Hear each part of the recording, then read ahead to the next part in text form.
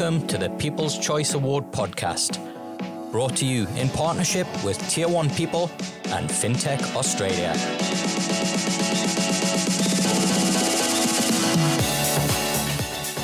The Finnies, Australia's largest and most prestigious FinTech awards, are fast approaching, and we want you to be part of it. Sponsored by the Victorian Government and major partners Vocus and SwiftX, the Finnies are a chance to celebrate the amazing people, incredible innovations, and remarkable resilience that the FinTech industry is known for and built upon.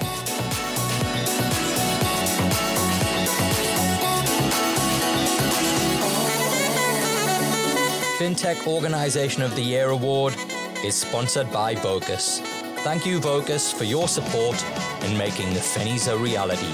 We look forward to seeing everyone on the 9th of June in Melbourne, and don't forget to make your vote in the People's Choice Awards.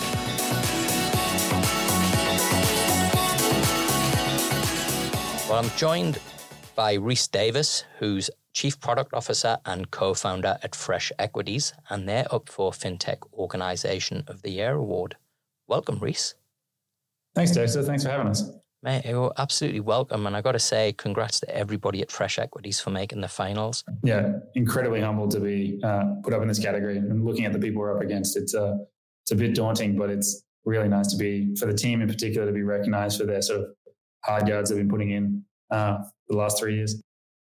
It's, I mean, every year I keep saying this, but the competition just gets tougher and tougher. So believe me, for you to have got to this point is an incredible achievement and testament to you and the rest of the team as well. So, you know, from here at Tier 1 People, we really want to congratulate you, even though it's not the win yet. Yeah, I think it's an amazing achievement to get to this point. What do they say at the Oscars? It's just great to be nominated. Yeah. Well, hopefully you've got the black tie and ready there and the acceptance speech done. But what I'd love to talk with you about, Rhys, is a little bit more about Fresh Equities. Could you tell our listeners about what you do? So we're a platform that gives investors access to ASX-listed capital raises, right? So basically, there are 2,400 companies on the ASX, and like startups, a bunch of them tend to raise capital. Historically, that meant, going through a broker or an investment bank, and to get access to their capital raise, you had to have an existing relationship with whoever's running the deal, and be sort of at a level on their call sheet such that you hear about it before it's done. So there are a lot of investors we found in the market who are just missing out, who really wanted to be the opportunity to participate. In some cases, we're even like top 20 shareholders of the company, and they just hadn't gotten the call. And so we said, this is kind of crazy. What if, in every other industry, there's sort of been this push to a self-service platform? You know what I mean? So you think of like realestate.com as a great example. It's crazy to think, but, once upon a time you had to get the call from the agent to tell you there was a house for sale. That's no longer the case. And we're trying to bring that level of access and transparency to this market such that any investor who's eligible can participate in the raise that they want to participate in. So how did you come up with the idea for the business, Rhys? So great question. Ben and I, Ben, my co-founder, had been involved in sort of fast growth companies for a long time. We'd gone through the pain of raising capital. And so we'd sort of had this experience of how hard it is to sort of go through that process in a private company sense. But we'd also seen in the public space a lot of investors complaining that for them, the pain point was actually hearing about it before the deal was done and getting a chance to put their hand up. And we sort of saw that in forums because both of us have invested before and said, I think we can solve this. And so we sort of went to talk to people in the industry, and the feedback we were getting is kind of like, oh, there's no problem here. Sort of everyone who wants to participate in the deal can, and no one's really left out. And so I said, okay, well, let's just try. Let's just see if we could help. And I remember the first deal we put up access for, we were saying, if maybe one investor shows up who, for $10,000 investment, who wants to participate that can't, then that just demonstrates that there might be demand here. And what we ended up with was 5 investors for $200,000 of demand into a deal that otherwise would have missed out. And we were able to help connect them with the people running that deal. And then we sort of just kept growing from there. And the more we dug, the more we found that there's just a lot of people out there who want to be self-directed in their investment, want to be able to choose when to participate in a capital raise without having to have the prerequisite relationship with the potential lead broker, because they want to, they have a preferred person they like to deal with. And we sort of unlock their capital effectively for these type of deals. Awesome. So you mentioned there that the business is now about 3 years old. Where are you now in terms of number of people and kind of what's the size of the business? So we just hired 3 more people. So we've just hit 27 people. A year ago at this time, we were 10. So it's been a pretty rapid growth. And we've just cleared $140 million invested into Australian companies. Wow. Which has been pretty rapid growth over the last 3 years. So it's been going pretty full steam. For a business that you were told there wasn't a market there, that's quite an achievement. Yeah, exactly. There's a couple more dollars that wants to get in than we were told when we started. The growth that you've seen, so you talked there, you've hired more people, the revenue's going up. What do you kind of see has been the driver for the growth of the business, and what do you put it down to? We've had a couple of things, really. One, we really focused on trying to reduce the friction to participate. So that's everything from signing up and setting up an account through to understanding the deal. So there's a lot of people for whom the first listed placement that they participated in was on our platform. So there's sort of new entrants into the market, so to speak. As well as I think COVID across the board, I think, drove a lot of people to really relook at the investment markets, if that makes sense. So we got a bit of boost off that. And then because we're sort of very focused on just this one aspect, right, giving people access to capital raises, we're really able to focus on that and build a great experience for users. And so we've been really fortunate that word of mouth has been a really strong part of people referring people onto the platform and saying, hey, you got to check this out. I've been using this. It's great. So, our relationship with the users on platform and the investors who invest with us has been a really strong part of that growth. Okay. And could you maybe share with us a little bit more too, who typically would your customers be? So listed placements in Australia are limited to what's called a sophisticated investor. So that's a legal definition.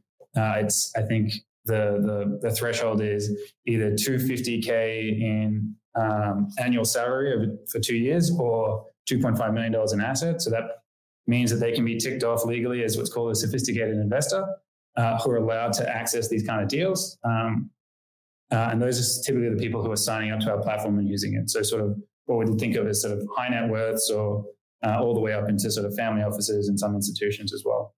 So those are the kind of people who use the platform. And how have you positioned yourself for future growth? Are you going to stay in the space? Or are you going to look to get kind of evolve into other areas? We're definitely looking how we can. So we sort of see ourselves as a two-sided marketplace in some sense, right? So we investors on one side, companies looking to raise capital on the other, and us helping to do the matchmaking in the middle.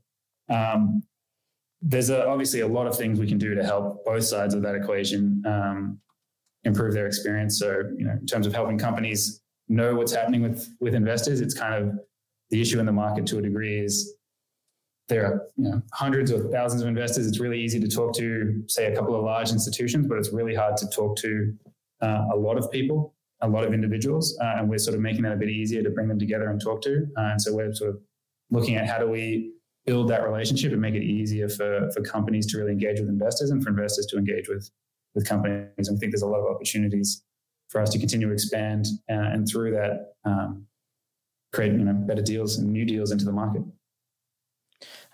If I can maybe take you back to the earlier days of the business, when you were looking to get it off the ground, what do you think were some of the kind of lessons that you and Ben learned on the way that you can share with other founders? It's interesting. I think last year you guys were in for Emerging FinTech of the Year, and this year you've kind of you've grown up and now you're in the big one, the FinTech Organization of the Year. What would you say has kind of been your learnings on that journey? That's a really great question. I think in the very, very early days, what really helped us was just focus and sort of a focus on what we were doing, if that makes sense, like really narrowing the scope to just be, all right, we're just going to help investors who want to get access to placements get access to placements. You know what I mean? I think a thing that comes up a lot in early stage startups, there's lots of sort of, you could also do this and you could also do that, and sort of little bits and pieces that can pull your attention. And suddenly you've lost a week or a month looking at something that really isn't the core part of what you're doing. So sort of being really aggressive in just being focused on one thing was really important to us. Iterating really quickly, I think, was really important for us. If we got feedback, we'd want to have acted on it within the week that we got the feedback, if that makes sense. So that by the time we talk to someone again, the thing that they'd said had been implemented, tested, changed about what we were doing. So just being really rapid response, I suppose. And then just being really good to people. So good to the people who are using the platform, good to our employees, and good to our investors. This is basically sort of, focusing on just kind of being a good bloke, I guess. And it's underrated. Yeah, right? Totally. I think people do business with the people they like, and they find ways to not do business with the people they don't like. Is sort of a belief of mine. So try to be, someone that people enjoy working with, if they're a customer or if they're an employee. So we really focused on that as well. Now, you mentioned that the business has almost tripled in size in this last year in terms of people. What's been your approach to attracting and then developing top talent? We've been really fortunate. I've sometimes referred to our company as the Kevin Bacon of fintech, because for some reason, everyone we bring on has some relationship with someone else, even if we didn't know it at the time when they were going through the hiring process. So people come in and go, "Oh, I didn't know you also worked here." And someone I haven't spoken to since they're in kindergarten together type things. Right. But we found, by building that really strong culture of a group of people who really like to work with each other, it means people constantly saying, "Hey, we should bring this person in. This person's great. They should come in." And those people are really excited to join as well. So I think we've really focused on trying to create a culture where people want to work here, if that makes sense, and where it's a formative experience for them career-wise. And we found that's really done us great guns in helping us find top talent. And then also on your point about how we've helped them grow, just really giving people a lot of autonomy, giving them a clear direction and saying like, this is a big problem. If you want to solve it, helps out, rather than being sort of very directive and micromanaging. And that's led to some really interesting ideas coming up from the team, and people feeling really empowered, I think, has been helpful, because then people want to grow because they can see the value of it. Yeah. It's such an important thing. We find it's similar to the kind of ethos of product development. It's very similar to the way that we see going about hiring and keeping a workforce kind of happy and engaged. Is all that focus on solving problems. So rather than giving somebody a job description, you actually tell them the problems that you've got and invite them to come up with solutions in the interview process and talk about how would you tackle this. And it's it seems such a subtle shift and so simple, but it has a massive impact on the type of people that you bring into the business, and also the clarity around why they're being brought in the first place. So I really love to hear that, Reese. It's great that you're kind of taking that approach with your team, because it's, it's part of what you have to do anyway as the business, right? In that product evolution as well. I think that's 100% what you mentioned as well, in terms of during the hiring process, kind of treating it like we, for every role we hire, we have sort of a homework task, like an actual execution thing. Can you do this thing? How would you go about it? And usually it's not so much around the goal of it is not so much around to see, can you do the task, but it's like, how do you go about it? Do you communicate? Do you ask questions when you run into things? And just sort of having a robust and sort of, a little bit longer than we would like sometimes hiring process, I think has been really useful for us to really find out about people and get to know them. And I think it's better to have a longer one than a shorter one, is I agree. What I can see through the data that we get and we've seen through the market. But look, interestingly, on that bit that you've raised about homework as well, I think it can be almost like an immediate kind of excluder of if somebody tells you to get lost, right? And that they're not doing homework. Yeah, totally. It's usually a good sign that, hey, well, that's not going to work in our environment, because guess what, right? If the photocopiers, well, not that we use photocopiers anymore, but if it's broken, you got to fix it, right? And you just got to chip in and make things happen. And we've seen oftentimes, yeah, how people react or respond to being asked to do something like that. We also look at it because the type of homework tasks are usually about the type of stuff we're doing. So it's, this isn't going to be, a startup isn't for everyone. And also, a fintech isn't necessarily for everyone. If you don't find the stuff that we're doing on a day-to-day basis enjoyable, then that's fine. That's totally normal. Yeah. It's better to know early than find out late. Yeah. No, and look, I agree 100%, right? I think, I use the analogy of that TV show, The Voice. You haven't got 3 judges sitting there and somebody stands up and says, hey, pick me and I promise I'll be the greatest singer you've ever heard. And you're going to win the competition if you back me and pick me. Yeah, exactly. That person actually has to get up and sing, right? And then the judges decide whether they want to pick them or not. So I think it's such a critical component of any recruitment process is to put in almost like that audition step, where on both sides people get to see, hey, is this the right fit or not?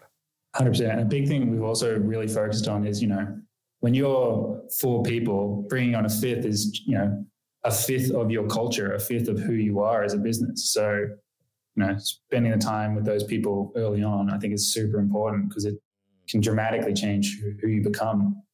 Yeah. Yeah, no, it's true. Absolutely true. And I think it's one of the challenges, right? Yeah. Business, the size that you are, culture fit is irrelevant because every person, as you've rightly pointed out, comes in and can drastically change the dynamic. And so it's all about, how does that, person add to the culture? How do they evolve the culture and kind of make it more than what it already is? In a good way, obviously. Yeah, definitely. Cool. Now, one of the challenges that we see, is retaining that kind of DNA of the startup as the business grows. How have you managed to do that? As you've, sounds like you've just been, you probably would have spent the last 12 months just hiring, given the numbers. So how have you managed to kind of retain that original DNA of the startup as you have grown the business?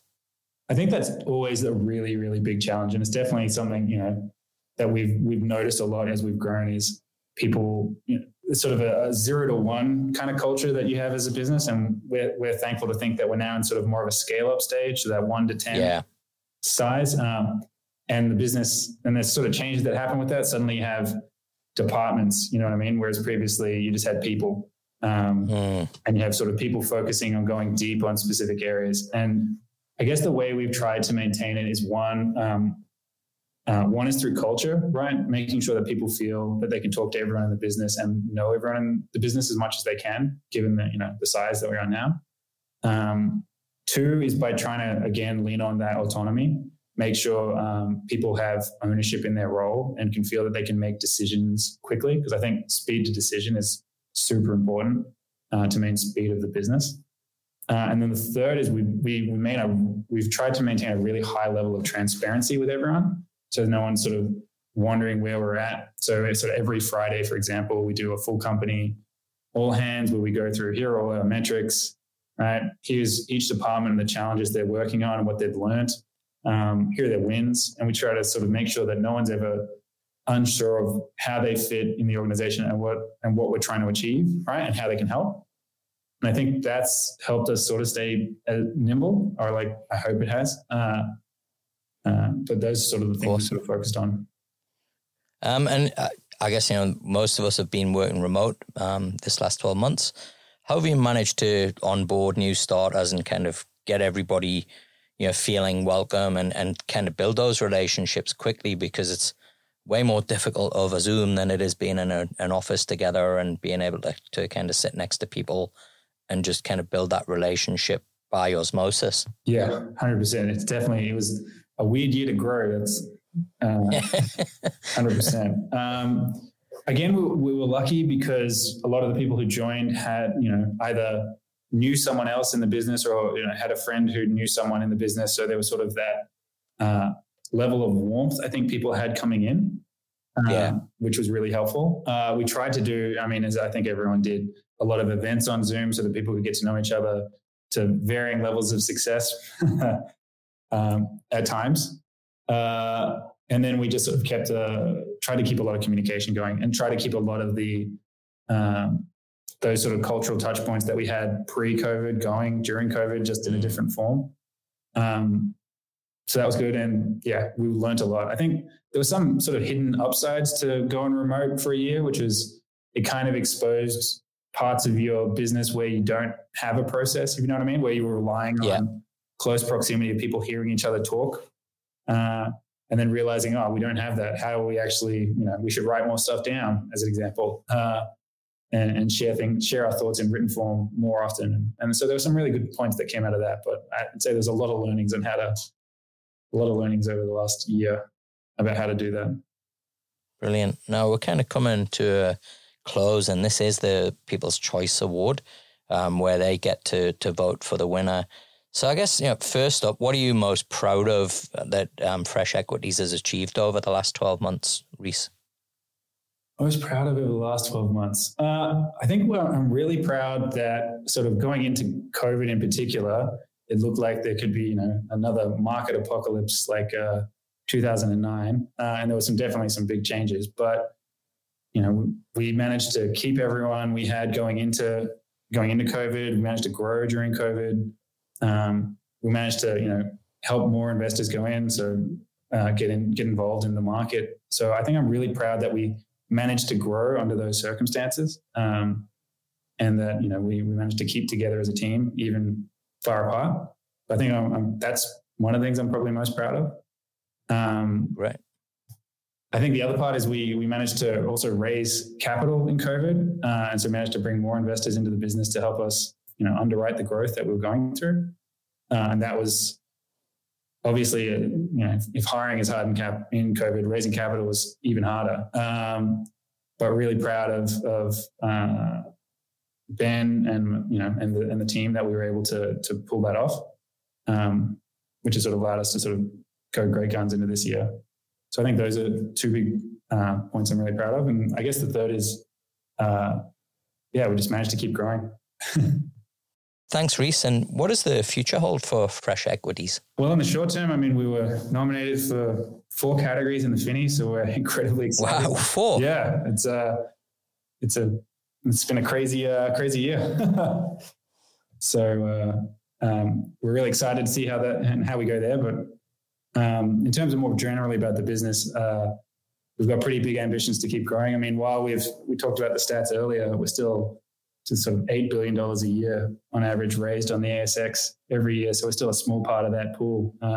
We think there's a lot of room to grow still. Excellent. Well, it's been fantastic to hear about the Fresh Equities story, Rhys.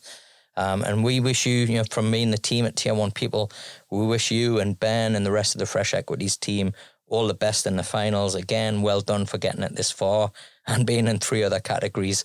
And just, mate, it's so great to hear about the success that you're having, and really kudos for a business that's 3 years old to be doing the things that you're doing. It's awesome. I really appreciate that, Dexter. And thanks so much for the time and having a chat. FinTech Organization of the Year Award is sponsored by Vocus. Thank you, Vocus, for your support in making the Finnies a reality. We look forward to seeing everyone on the 9th of June in Melbourne. And don't forget to make your vote in the People's Choice Awards.